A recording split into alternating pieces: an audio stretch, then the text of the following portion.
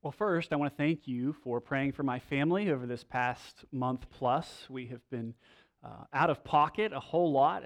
Interesting season for us. I got COVID for a couple weeks. Chelsea's father disappeared, was then found dead. We then decided to take a vacation for a couple weeks. We went to see friends and family, and then we bookended it with some COVID for everybody else that wasn't me. So really exciting. We finished up the memorial yesterday. We drove 5 hours-ish to Clarksburg, West Virginia, did the memorial, and then came home. Actually, that was the kids and I. I had them this week solo, as Chelsea went up to spend time with her family, and we were generous enough to let her come back here with us. And so I just want to extend my thanks to you for your understanding and your patience. I'm really thankful for Ben Bullard and for Dan as they've filled this pulpit. In fact, Dan was supposed to fill the pulpit again today so that I could rest after our adventures yesterday and my sort of corralling of the children this week. However, he is now sick with what I think is probably COVID. I'm not sure. At any rate, I have prepared an old sermon and tried to make it new for you again this morning. And so I want to radically reduce all of your expectations. That way you'll think, oh, that actually wasn't so bad. And with that rousing introduction, let's turn our attention to John chapter 11. John chapter 11. Where was God? How could God let something like this happen?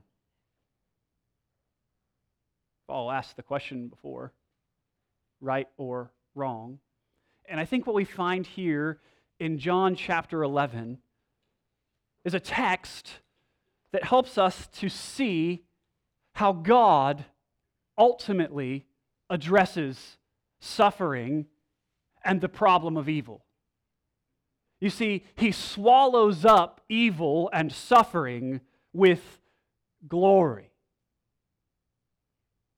That's sort of the main theme that we are going to talk about today, but I don't want you to miss the main idea of the text. I believe I got it into your insert this morning. It's this, and it comes from verse 25. We must walk away from the text contemplating this truth, that Jesus is the resurrection and the life. Whoever believes in him, though he die, yet shall he live. And my exhortation to you is to believe this.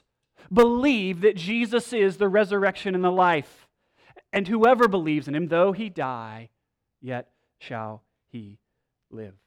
And if you believe this, some corollary things will happen in your life when you come unto suffering. You will be able to trust God's love when it's hard. You'll know in the midst of loss that Jesus cares. And even when things seem to be out of control in your life, you will remember that God holds the whole world in his hands. And you will wait patiently for death's defeat, knowing that the Lord Jesus holds the keys to death and Hades. All of this is a consequence of your response to this good news, that Jesus Christ was crucified for the sins of all who will believe in him, turning from their sins, and that he didn't stay dead, but is risen, ruling, and one day will return to make all things new. So with that set up, let's pray, and then we will begin to walk through the text together this morning. Father, we thank you for your grace and your mercy and for your word that brings life. We confess that we often fail to trust you when things don't go our way. We pray that as we see Jesus love his friends in surprising ways and reveal who he is, in this passage that we would behold his face and recognize all of our questioning of you is out of place. Because when we behold your glory in the face of Christ, we realize that you are good, and that you are God, and that whatever you ordain is right. When we come to know you and trust you fully, recognize we don't need answers to questions of suffering. No, what we need is your presence through all of this life and into eternity.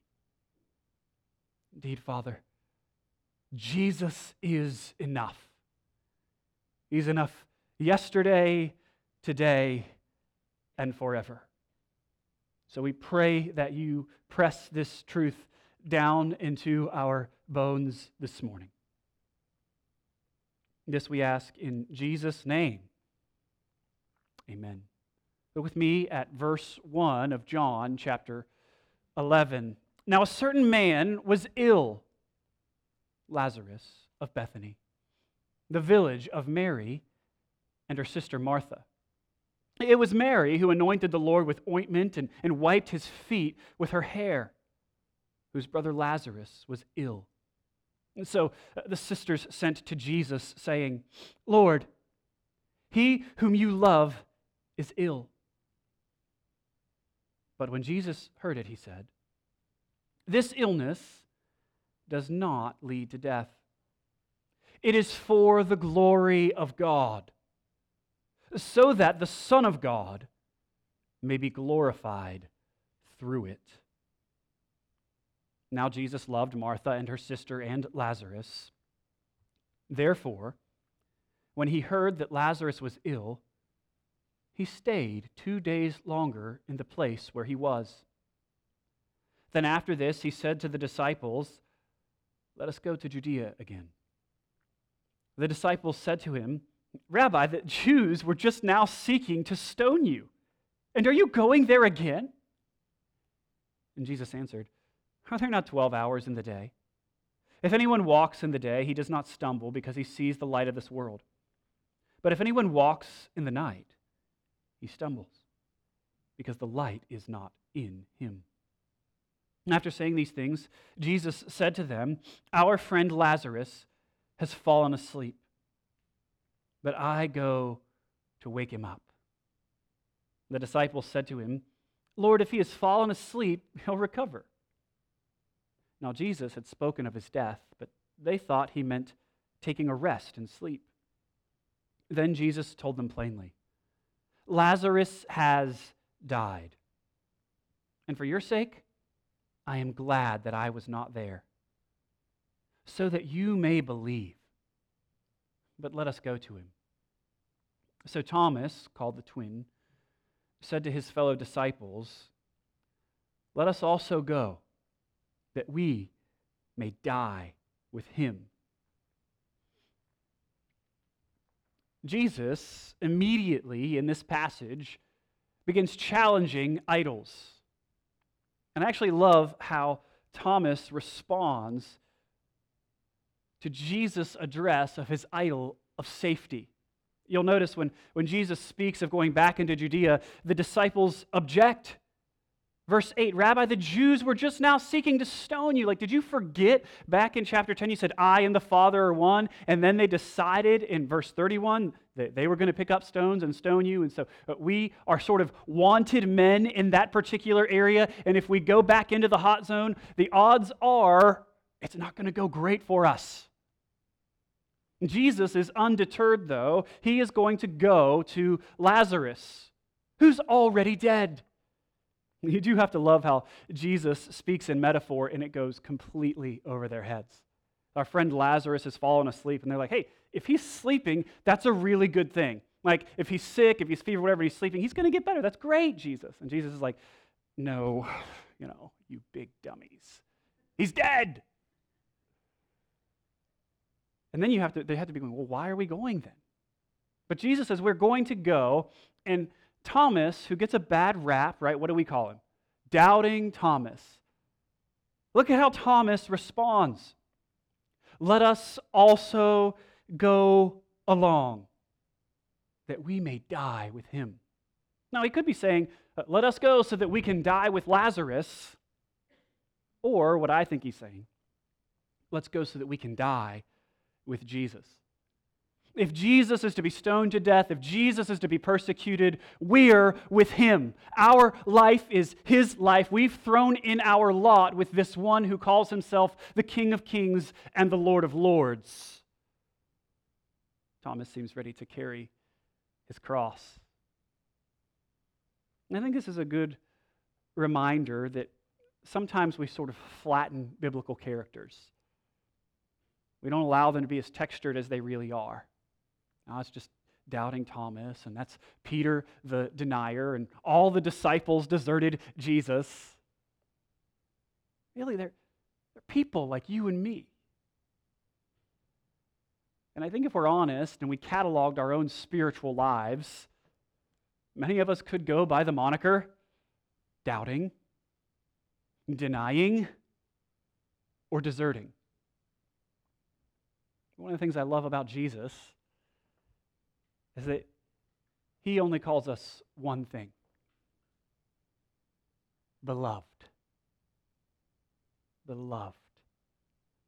Jesus loves his people.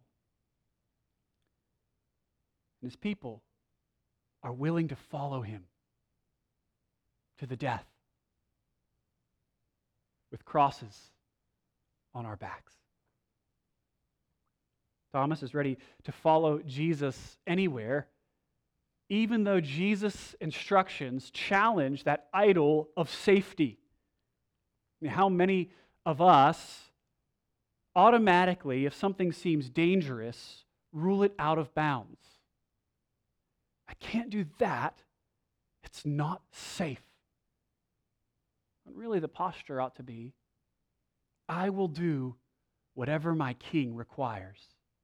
That's Thomas's posture. Jesus also challenges the idol of health. You'll notice the whole issue resolves around something that is a bit surprising in the first 6 or 7 verses. We read that Jesus loves someone for the first time in John's gospel. Really interesting.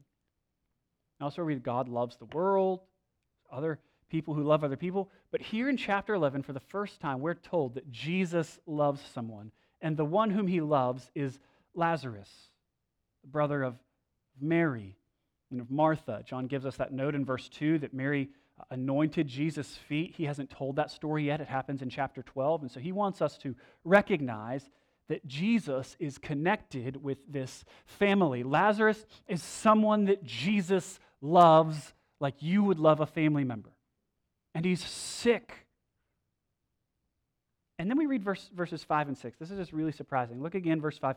Now Jesus loved Martha and her sister and Lazarus. So, therefore, and what you and I expect to read, knowing Jesus, Jesus healed with a word from a distance. He said, Lazarus, go. Lazarus is well. It's not what happens. So, but maybe we think, well, Jesus will go himself personally to Lazarus, as he does with Jairus' daughter. Remember, he takes the little girl by the hand and says, get up, wake up. She gets up. That's not what Jesus does either. Maybe even he could just teleport to Lazarus' bedside. But that's not what he does. So when he heard that Lazarus was ill, he stayed 2 days longer in the place where he was. Notice the connection here. Jesus loves Martha and Mary and Lazarus. So he does nothing. He lets Lazarus die. That's interesting, isn't it? Some of us are going, wait a minute. How, Jesus, how is that loving? I mean, the loving thing to do would be go and make Lazarus well, right? Wrong. You see, love gives us what is ultimately for our good and God's glory. And what's Mary and Martha and Lazarus and the disciples and the church thousands of years later most need is a revelation of the glory of God. Look at verse 4. Why is this so much? It does not lead to death. It is for the glory of God, so that the Son of God may be glorified through it. God gives us what we most need, even if we don't understand it, even if we don't want it, even if it's really hard. Whatever happens to the Christian happens for the Christian, as we are conformed more and more to the image of Christ. This is why James tells us to consider it pure joy when we encounter trials of various kinds, because God is making us complete. He's making us mature in Christ. He's making us holy as He is holy. He's training our hearts to not love the temporary things of this world or our circumstances, but to love Him above all else, to trust Him above all else. Paul documents this for us in Romans chapter 8 and verse 28. You guys probably know this one, right? He says, "We know that for those who love God," those who are Christians, those who love God, "all things work together for good." All things work together for good for those called according to His purpose. Not some of the things in your life work together according to God's purpose. Not many of the things, but all things work together for good. For the good of those who are called according to His, that's God's, purpose. God uses suffering and trials and difficulties for your good and His glory. Paul also makes note of this in 2 Corinthians chapter 4. Read verses 16 through 18 and then verses 6 and 7 of chapter 5. I'm going to smush them all together there. This is what he says.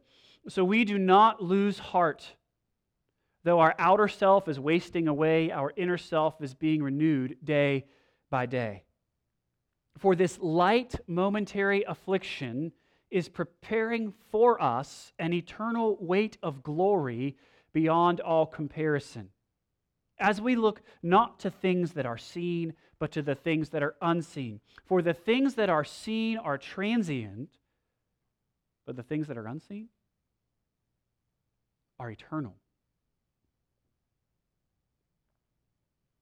Later on in 5:7, Paul says that we don't lose courage because we walk by faith, not by sight. We trust the Lord. Paul says, your glory, the glory that your suffering produces, ultimately is going to far outweigh the difficulties of this life. All that you endure will be as a feather in comparison to the anvil of glory the other side of the grave. And Paul doesn't write this, tritely as someone who is unacquainted with suffering. He writes it as one who suffered himself. Remember, Paul was shipwrecked, stoned, beaten, lashed. He was even given a thorn in his flesh that he begged God to take away. And the Lord said, "No." Why? "My grace is sufficient for you. My power is made perfect in weakness." Paul knows what it is to suffer. And yet he tells us that we can trust God. We can walk by faith in God even when we can't see all the reasons for our suffering. It's similar to monsters in the dark. If you've had children, Maybe you've had the experience. The young son or daughter comes downstairs and says, "Daddy, there are monsters in my room." And you say, "No, they're not." And they say, No, I can't go back in there. There are monsters in there." Maybe you go, major pain. You guys haven't seen this movie, but I can't not think of it. Where a kid says there's monsters in the room. He's a major in the army, and he goes in and he pulls his gun out and he shoots a few rounds into the closet. And he says, "Well, if he's in there, he ain't happy." And the kid's good. He goes to sleep. And maybe you could go that route, I suppose. But I think what happens in most cases is the parent says to the child, after maybe tries to explain, "All right, monsters aren't real. There's not under, see, look, not under the bed, not in the closet." And then leave the kid in the room, and then 5 minutes later, "Monsters in my room." And you know what resolves that issue? You say, "You know what? I know you're afraid of the dark and you're afraid of these monsters, but how about I hold your hand and we go into the room together?" It's at that point the child's willing to enter the room.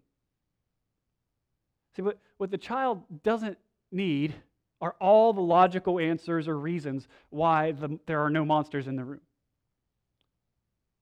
What the child needs is the presence of his trusted Father.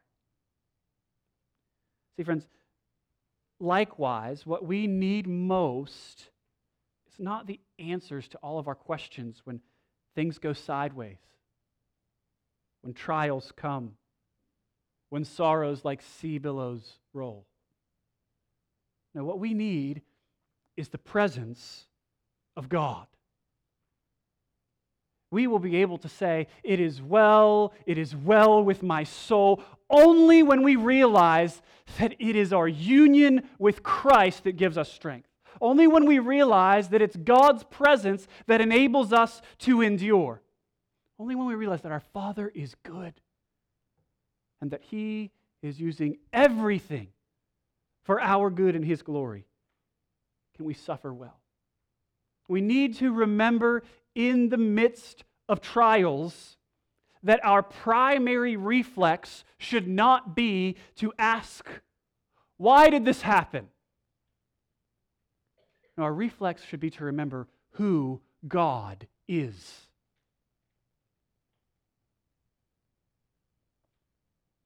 To remember who Jesus is. Jesus is the resurrection and the life. Whoever believes in Him, though he die, yet shall he live. Do you believe this?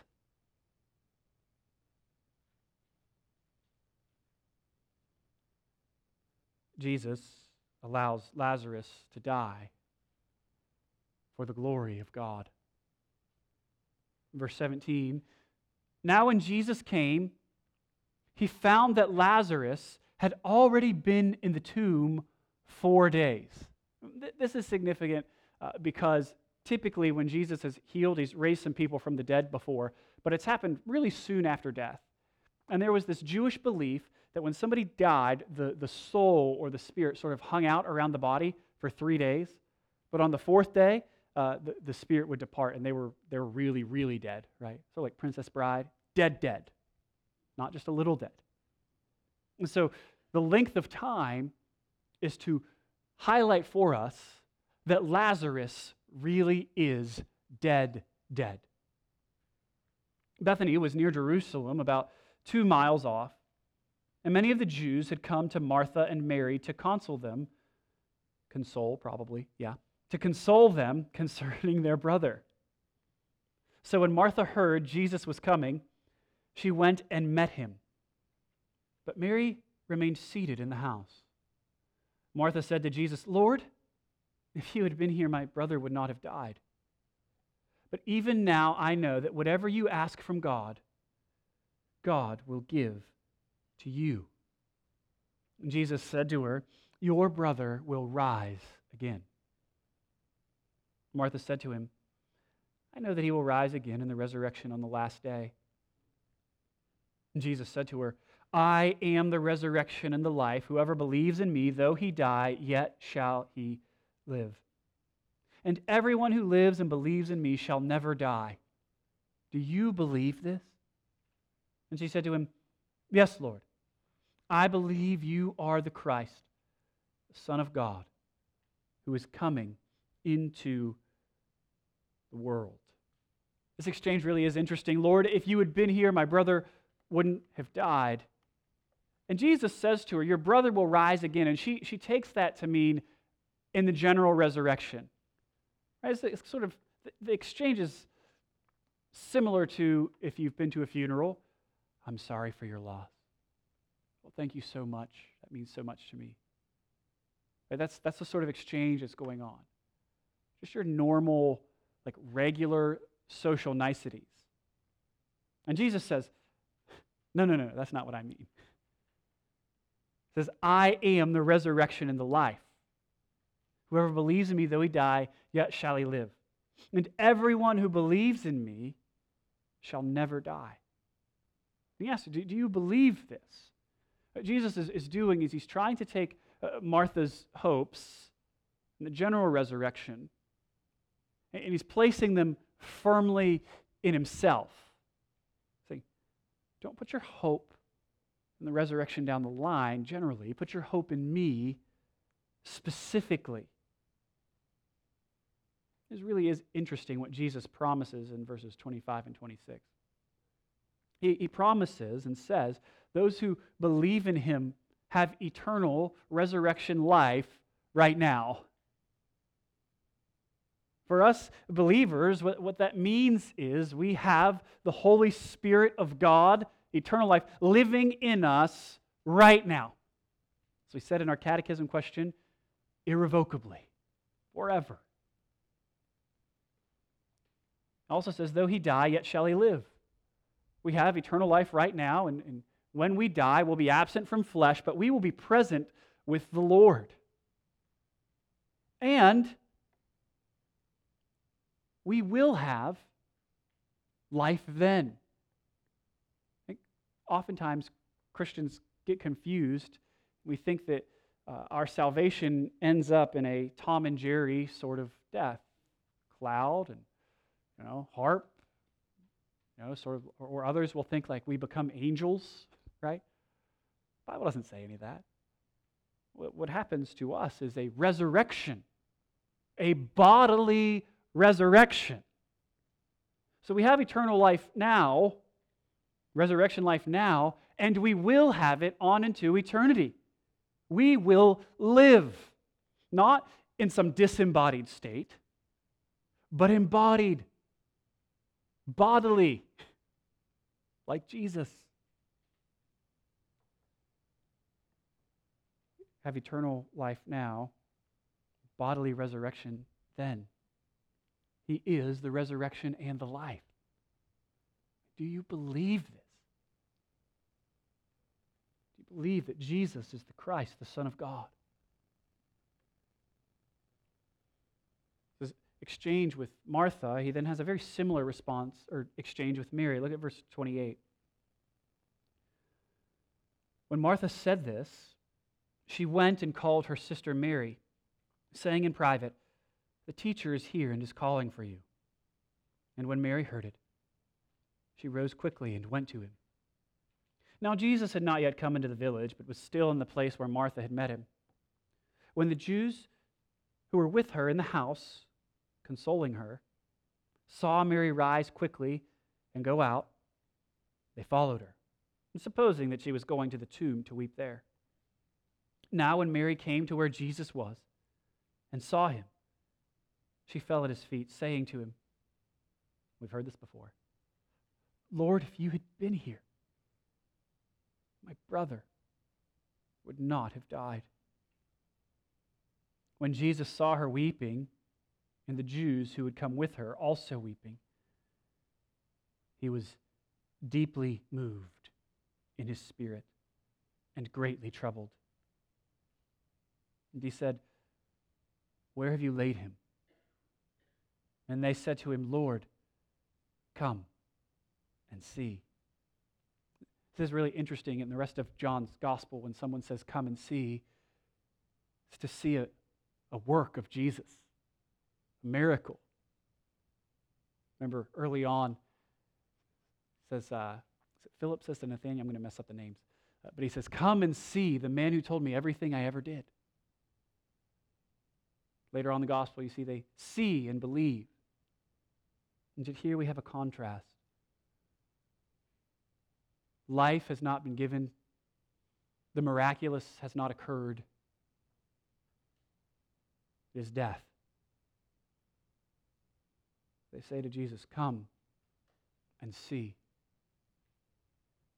Also makes me think of later when we're told, come and see where they've laid him. Come and see death. And Jesus' response in verse 35. Jesus wept. So the Jews said, see how he loved him? Some of them said, could not he who opened the eyes of the blind man also have kept this man from dying? Why does Jesus weep? I think there are two primary reasons, but if you're like me, you're going, why does he weep? He knows he's going to raise Lazarus from the dead. So part of me thinks, isn't this like, if everybody's looking for one of my kids and I know that they're hiding behind the curtain? He's right there, he's fine. There's no need to be anxious. I don't think so. I think he weeps because one of the reasons he weeps is he is mourning over the wages of sin. He is mourning over death and suffering. He is present in pain. Jesus is not aloof and unconcerned with our lives or our experiences. Indeed, he sympathizes with them. He is our sympathetic high priest. When we see Jesus here weeping, we can recognize that he is present in our pain as a comforter. This is important. This is one of the reasons for the incarnation. You see, because God, in his godness, is impassible. He cannot suffer or experience pain. You cannot hurt God. You cannot kill him. This is why Jesus became one of us, right? So that he could become killable. God, the Son, is one person with two natures. They're without confusion or mixture. He's fully God, has the power of God, as we're about to see in a moment, and he's fully human. We see him in the Gospels grow up and learn things, gets hungry and tired, and thirsty. He weeps. And he dies. We see Jesus weeping here. We see his humanity, and we realize, this is my King. My King knows what it's like to suffer. And he's not only willing to suffer with me, he was willing to suffer for me on the cross. He is our great sympathetic high priest. He cries because he's present in our pain, because he's human, and his friend has died, and death stings. And it is a sting we will feel until Christ returns and brings glory, turning earth into heaven. The second reason he cries is because he is angry. You see this word deeply moved. It's there in verse 33 and appears again in verse 38. Deeply moved is a fine translation, but some of you probably have a little footnote that will say, was indignant. Elsewhere it's translated as like snorted. The idea or the image is like a horse that's snorting in anger. I like how Tim Keller brings it across. says it quakes with rage. Quakes with rage. So Jesus is, I think, moved on two fronts here. I think he's moved to tears of sorrow as he sympathizes with pain, mourning over death, and he's moved in anger at death, at injustice, at sin and sorrow. This is not the way it's supposed to be. I think sometimes we forget that death is unnatural. We start to sort of live like the world, as if death is just a normal part of life. But that's not what we believe. Christians believe that death is unnatural. It's not part of the world as God made it, but a consequence of sin. Therefore, we do not think that maturity is learning to accept death, but learning to trust the Christ who raises us out of it. Jesus hates sin and death. He's deeply moved. Have you ever been so angry that you just are sort of shaking? Sharing with a friend recently that, before I got married and had children, I didn't think of myself as an angry person. But upon becoming a parent, I've realized that there is this level of rage that can well up within me. I titled it Parental Rage. And he shared with me that I'm not the only one. So some of you who are like, I don't know what you're talking about. I think you're liars. But there's this rage that children can bring out of their parents. And I experienced it a little bit recently. We were on our way home from our trip, and a child who shall remain nameless decided that he needed to use the restroom, in a public restroom. And I was there to attend to him as a parent would, right? But he also decided that he didn't like that I was there. And so he deadbolted the door, right? You guys know how this looks. There's like space between the bottom of the door. And he deadbolted the door and then went back and away from where I couldn't reach him and began to yell for his mother. And so he's very, very loud, and it's getting a little tense, and I'm going, oh my goodness, how am I going to handle it? I can't leave him here and go find his mother. I got to take care of this. And so finally, I get to the point, and I'm like so angry. I would like to tell you it was motivated by love, but it wasn't. I was so angry that I did the unthinkable, and I got down on my belly, and I crawled on the floor of this public restroom up under the other side to retrieve my child. And he's still alive, but only because we were at a Chick-fil-A, and so I figured that was hallowed ground, sacred space. My point is, if you've ever been really, really angry, it probably was unrighteously like I was, but that's sort of like Jesus is angry at death here. And he moves to do something about it.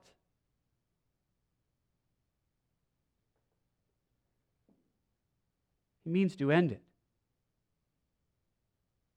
He is the resurrection and the life. Verse 38. Then Jesus, deeply moved again, came to the tomb. It was a cave, and a stone lay against it. And Jesus said, "Take away the stone." Martha, the sister of the dead man, said to him, "Lord, by this time there will be an odor, for he has been dead 4 days." Jesus said to her, "Did I not tell you that if you believed, you would see the glory of God?" You'll notice here, Martha, earlier, Jesus says, "Do you believe this?" She says, "Yeah. You are the Christ, the Son of God, who is coming into the world." But apparently, she thinks Jesus doesn't have the ability to do anything for Lazarus. She doesn't want to move the stone because it stinks, and perhaps she believes that he's just seeking to weep over Lazarus' body. And there's an important note here. God's action in doing the miraculous is not dependent on your faith. There are a lot of false teachers out there who will tell you that if you are sick, it's because you haven't had enough faith in God to heal you. That is a lie from hell. God is not a prisoner of your belief. He is not like Tinkerbell, that he can only get going and get glowing and exist if you believe hard enough. No, he is God, the creator and sustainer of everyone and everything. He does whatever he pleases. He's the one who works all things for your good and his glory. And even though Martha doesn't know enough to ask him for the miracle he is about to perform, he is about to give it to her. Not because she has great faith, but in spite of it. In spite of her lack of faith. Jesus says, "Take the stone away." Verse 41. So they took away the stone. And Jesus lifted up his eyes and said, notice, Jesus has been praying and no one has been listening in. And this is what we know this because of what he says right here. "Father, I thank you that you have heard me. I knew that you always hear me, but I have said this," I'm speaking out loud, "on account of the people standing around." Why would you do that, Jesus? "So that they may believe that you have sent me." When Jesus had said these things, he cried out with a loud voice, "Lazarus, come out." The man who had died came out. It really is extraordinary, sort of subtle how John says it. The man who had died came out. I was listening to another pastor preach this on my way home last night, and I giggled aloud when he said, this really is amazing. He says, I shout to my children when they're awake, "Come to the table, sit down," and they don't come. Jesus calls to a dead man, "Come out." And the dead man comes. Thousands of commentators have made the point that had Jesus not specified Lazarus by name when he called him out of the grave, that death would have given up every human being who had ever lived to the resurrection. Such is the power of Christ. Lazarus, come out, verse 44. The man who died came out, his hands and feet bound with linen strips, and his face wrapped with a cloth. Jesus said to them, "Unbind him and let him go."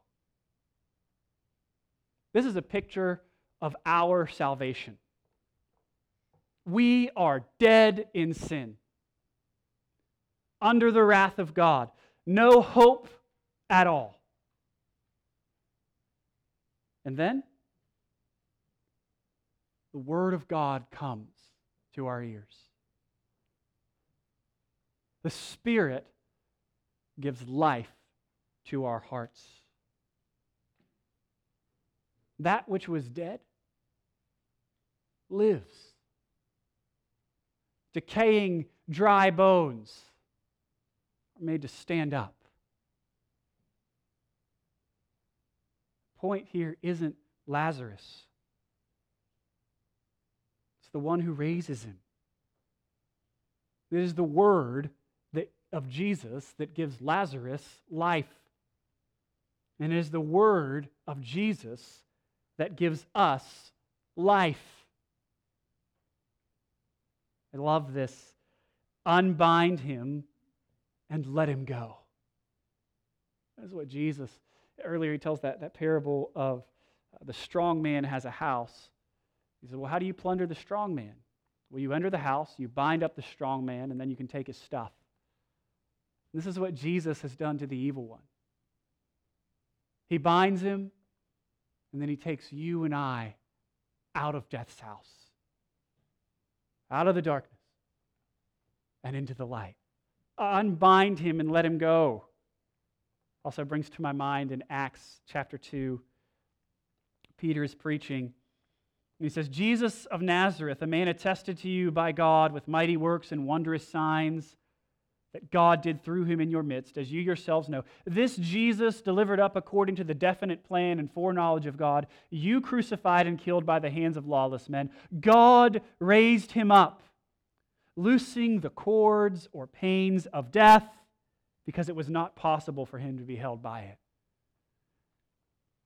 Jesus is able to unbind us, free us from death, because he himself has defeated death. He is the Holy One of God. And the grave cannot hold him or those who are united to him by faith. That's why really, though Lazarus gives us a picture of our own salvation, it is a pale imitation of what is to come. Realize, because Lazarus dies again. He's raised and he dies. We don't share in a resurrection like Lazarus. We share in a resurrection like Jesus, raised to life forevermore, never to die again. Glory is going to swallow up suffering once and for all. One pastor said, in Christ, even the grimmest of sights and circumstances, death and the grave, are not able to finally disguise the goodness of God to all those who believe in Christ. Jesus will deliver all of God's children from all of our trials, even the last and greatest trial of death. And when he does, when eternity comes, when the King returns, we are going to look back over the horizon of our lives and we are going to say, God, you were right. You are good. You are holy. We're going to say like Job, who was I to question you? I should have just trusted your character. Really is similar to childbirth. I have, many children now. We're starting to lose count. 5, 1 on the way. And early on, I used to ask, childbirth is not hard for me. I just go to the hospital, hang out. I think my favorite birth, Owen was very, very quick. It was like 2-3 hours. I almost had to deliver him, but, the doctor got in there at the last second. I kind of wish that didn't happen now so I could take credit for it. But anyhow, most of the part leading up, I just ate Chipotle and watched football. It was great. Like a UCLA, USC Thursday night game. You remember the important things about birth of your children. But I just asked this question, because it was pretty hard for my wife. Childbirth, I hear, is rough. Why would you do this more than once? There is blood and it's just awful, and pain. But after all the labor, all the 9 months of carrying around another human being, of being hot and sweating to death all the time, and being hungry and being nauseous and all the rest, we get through the pain of delivery, through that suffering, and that baby is put into your hand, and you look at the face of your child and you say, glory. That was worth it. The glory justifies the suffering. Friends, this is going to be exactly our experience when we get to the other side of our suffering and we look full in the face of Christ. We are going to say, glory, it was all worth it. This light momentary affliction is nothing compared to this weight of glory that is beyond all comparison. We are going to join with the cherubim singing before the Lord, holy, holy, holy. We will not question God. We will see our faith become sight. We will say, Jesus, indeed, you are the resurrection, and the life. Oh, I pray, friends, that you would believe this. Do you believe this? One would think seeing a dead man called out of a grave would produce faith in all. But this is not the case.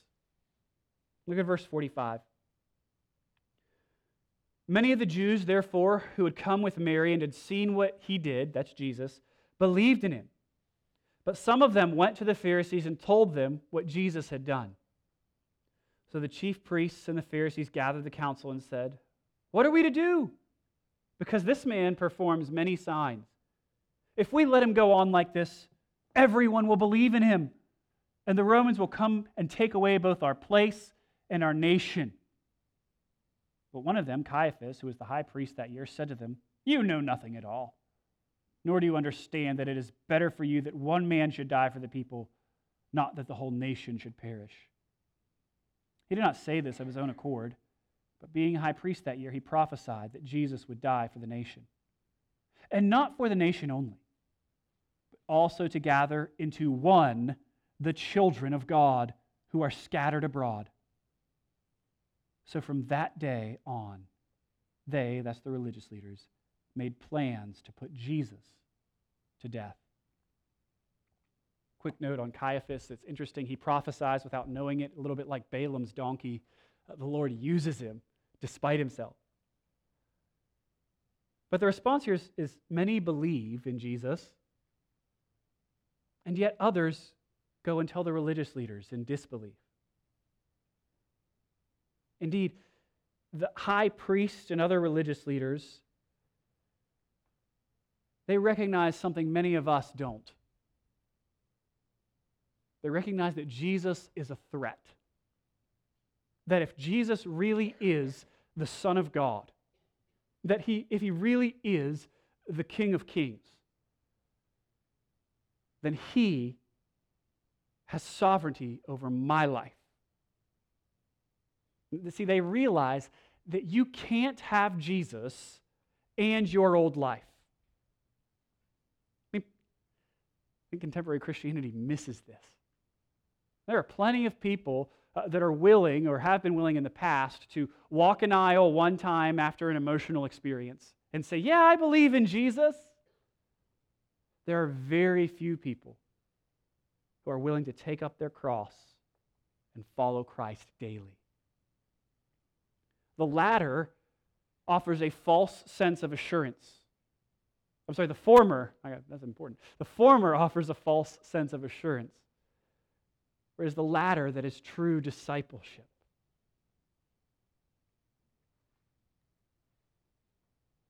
In our sins, when Jesus demands that we obey him, in our passions we respond, "No. That is never going to happen. I will kill you before that happens. I rule my life, no one else. This is my journey. I'm going to live according to my truth, not yours." And if that's where you are, you have to understand that you're there because you are dead in your sins. I think sometimes non-Christians will think, if there was enough evidence, I would believe in Jesus. Friends, there are mountains of evidence for the historicity of the Gospels and of the resurrection in particular. It's not an evidence issue. Well, if I could see the power of Jesus, see him raise someone from the dead like he does Lazarus, then I would believe. No, you wouldn't. This text stands in contrast to that. There are people there, see Lazarus raised from the dead, and their response is not to crown him King of Kings and Lord of Lords, but to crucify him. The religious leaders understand that he is a threat to their way of life, to their socio-economic standing. His goals are different than their goals, and so they kill him. And this is what each and every one of us would do to Christ apart from a miracle of God. We, like they, would mean it for evil.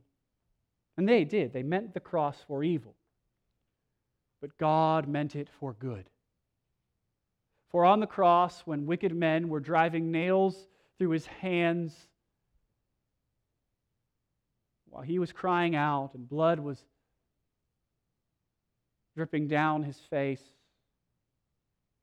and the sky was darkened, God was laying upon him the iniquity of all of his people. He was crushing the God-man, the perfect man, for the sins of all who would ever repent and believe in him.